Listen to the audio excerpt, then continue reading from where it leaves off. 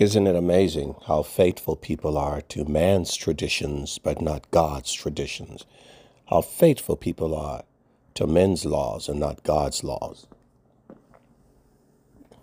Isn't it amazing? You tell on yourselves.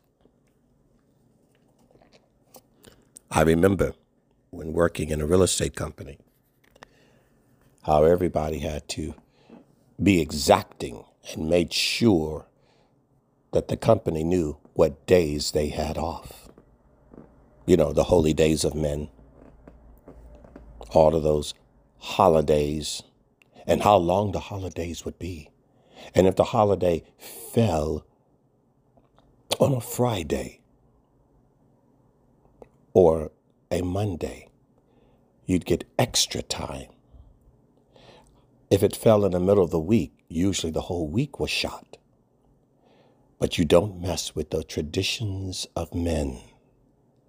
You had to put in early and prepare for your Thanksgiving and Christmas vacations and exits from the company. And what day you would come back, how many days you would get off after New Year's, being drunk and slobbered with debauchery. Yes, man's traditions, how faithful you all are to man's laws. That is compared in relative contrast to God's laws, God's traditions. How faithful you are to talk about what days can be made holy.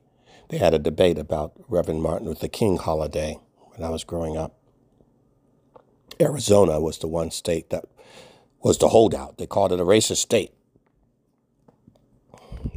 They didn't want to have a federal authorized holiday to honor this black civil rights leader. It was a major debate. Isn't it interesting? Hugo Chavez Day, the great Hispanic immigrant labor fighter for the rights of the laborers. Interesting. These holidays that men make holy.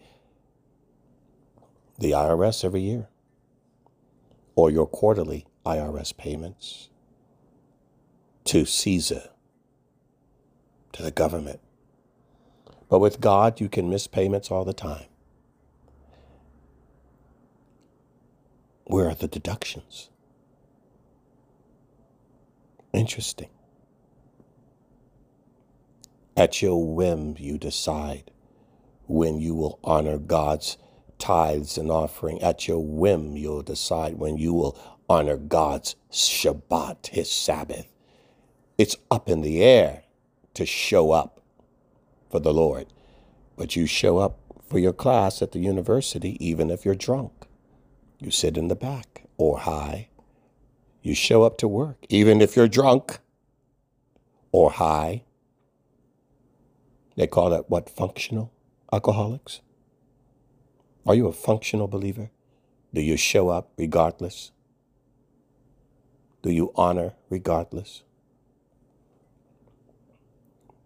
Do you look at what God has called holy? It's in Leviticus, Vayikra. You can read it in the Torah. What's holy?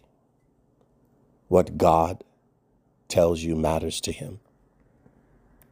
But you don't. Those of you who don't, you know exactly who you are. And yet, you are comfortable lying about who you are to God. Well, if I haven't told you lately, let me remind you now. There is no lying to God. Adonai knows. He's not Santa Claus. He's your creator. He knows if you've been naughty or nice. He knows if you've been good or bad. And you better watch out, because judgment is coming.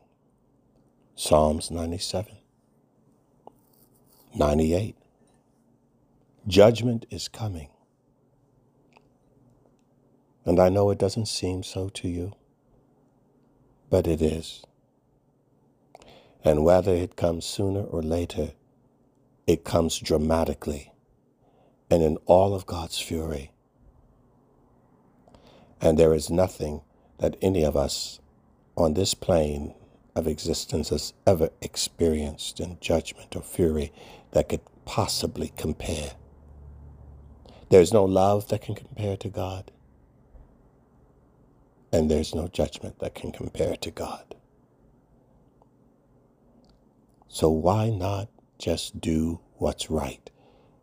Well, why not? Well, the answer, you ready? Because you just don't want to. And like he told Adam and Eve in that garden, here are the rules, here are the instructions. Obey them and have life. Disobey them, you will surely die. For the wages of Torahlessness, of sin, brings death. Wages meaning you've earned it. It's a result of your actions, your response to God's instruction. This is on you. So, while you're making all of your Christmas wishes, your New Year's resolutions, let me remind all of us, God has a wish for you. And he has no new resolution. He's already told you what his covenant and his promise is and what he will do and his desire and how he wants us to live. It wasn't a Christmas tree. It was the first tree in the Garden of Eden. So, obey. Trust in the Lord.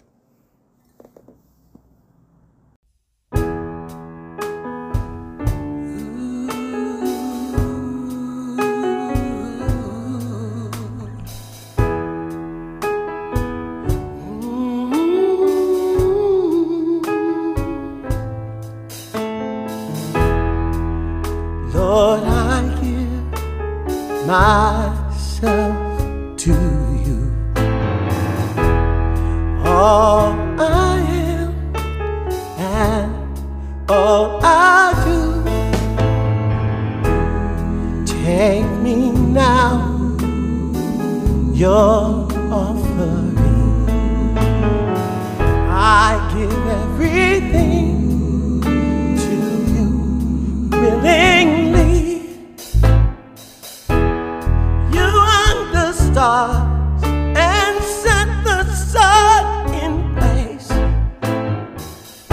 You made the moon and formed the earth in space. If nothing else, you've done enough, but you did more. Die anew, die anew, die anew, die anew.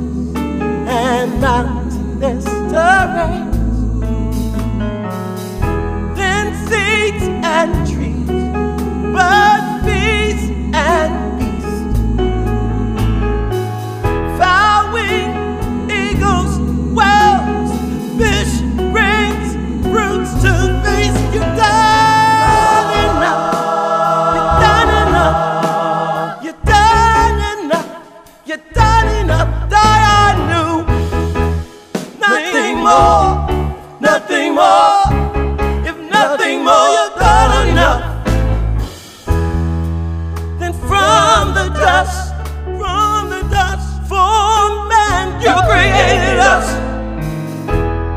breathing us your breath, gave us life without death. What else could we ask for? What more did we need? You gave everything. You gave us more than enough. If nothing else, Lord, it was enough. That I knew, that I knew, that I knew, that I knew, that I knew. It's enough. You're enough. It's enough. You're enough. You're enough. It's enough. You're enough.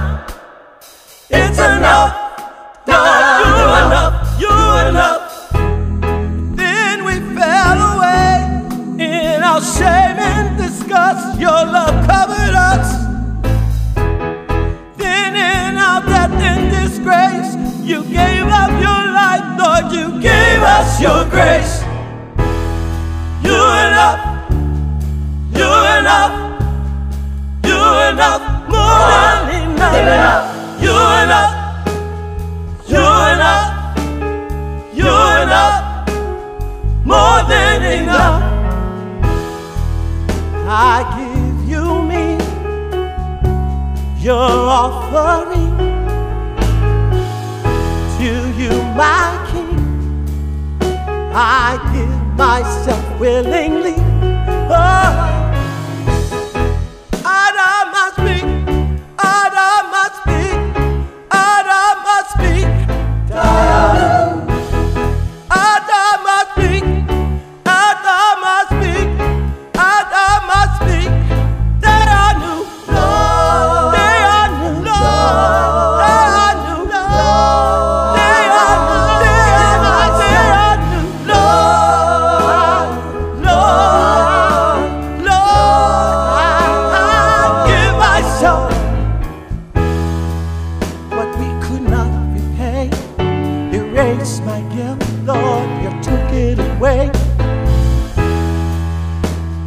More than we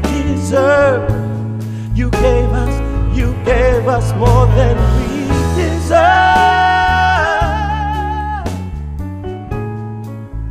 You're more than enough. You're always, forever and ever and ever. More than enough. More than enough. More than enough. More than enough.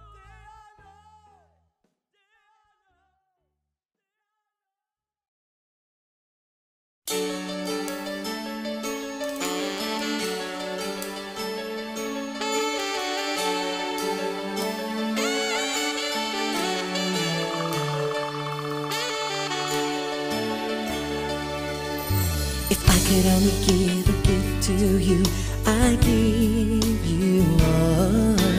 Not a gift of gold or precious jewels or fancy clothes. I give you me. If I could give you anything, oh, I could give a gift that was so true, that could match the one I found in you. Hey, hey.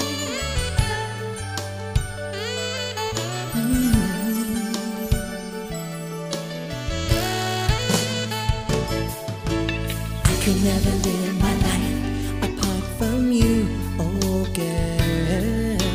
You're the only one who can brighten up my world. Knowing that you'll always love me gives security. You're the greatest gift in all humanity. If I could give a gift that was so true, that could match the one I found in you.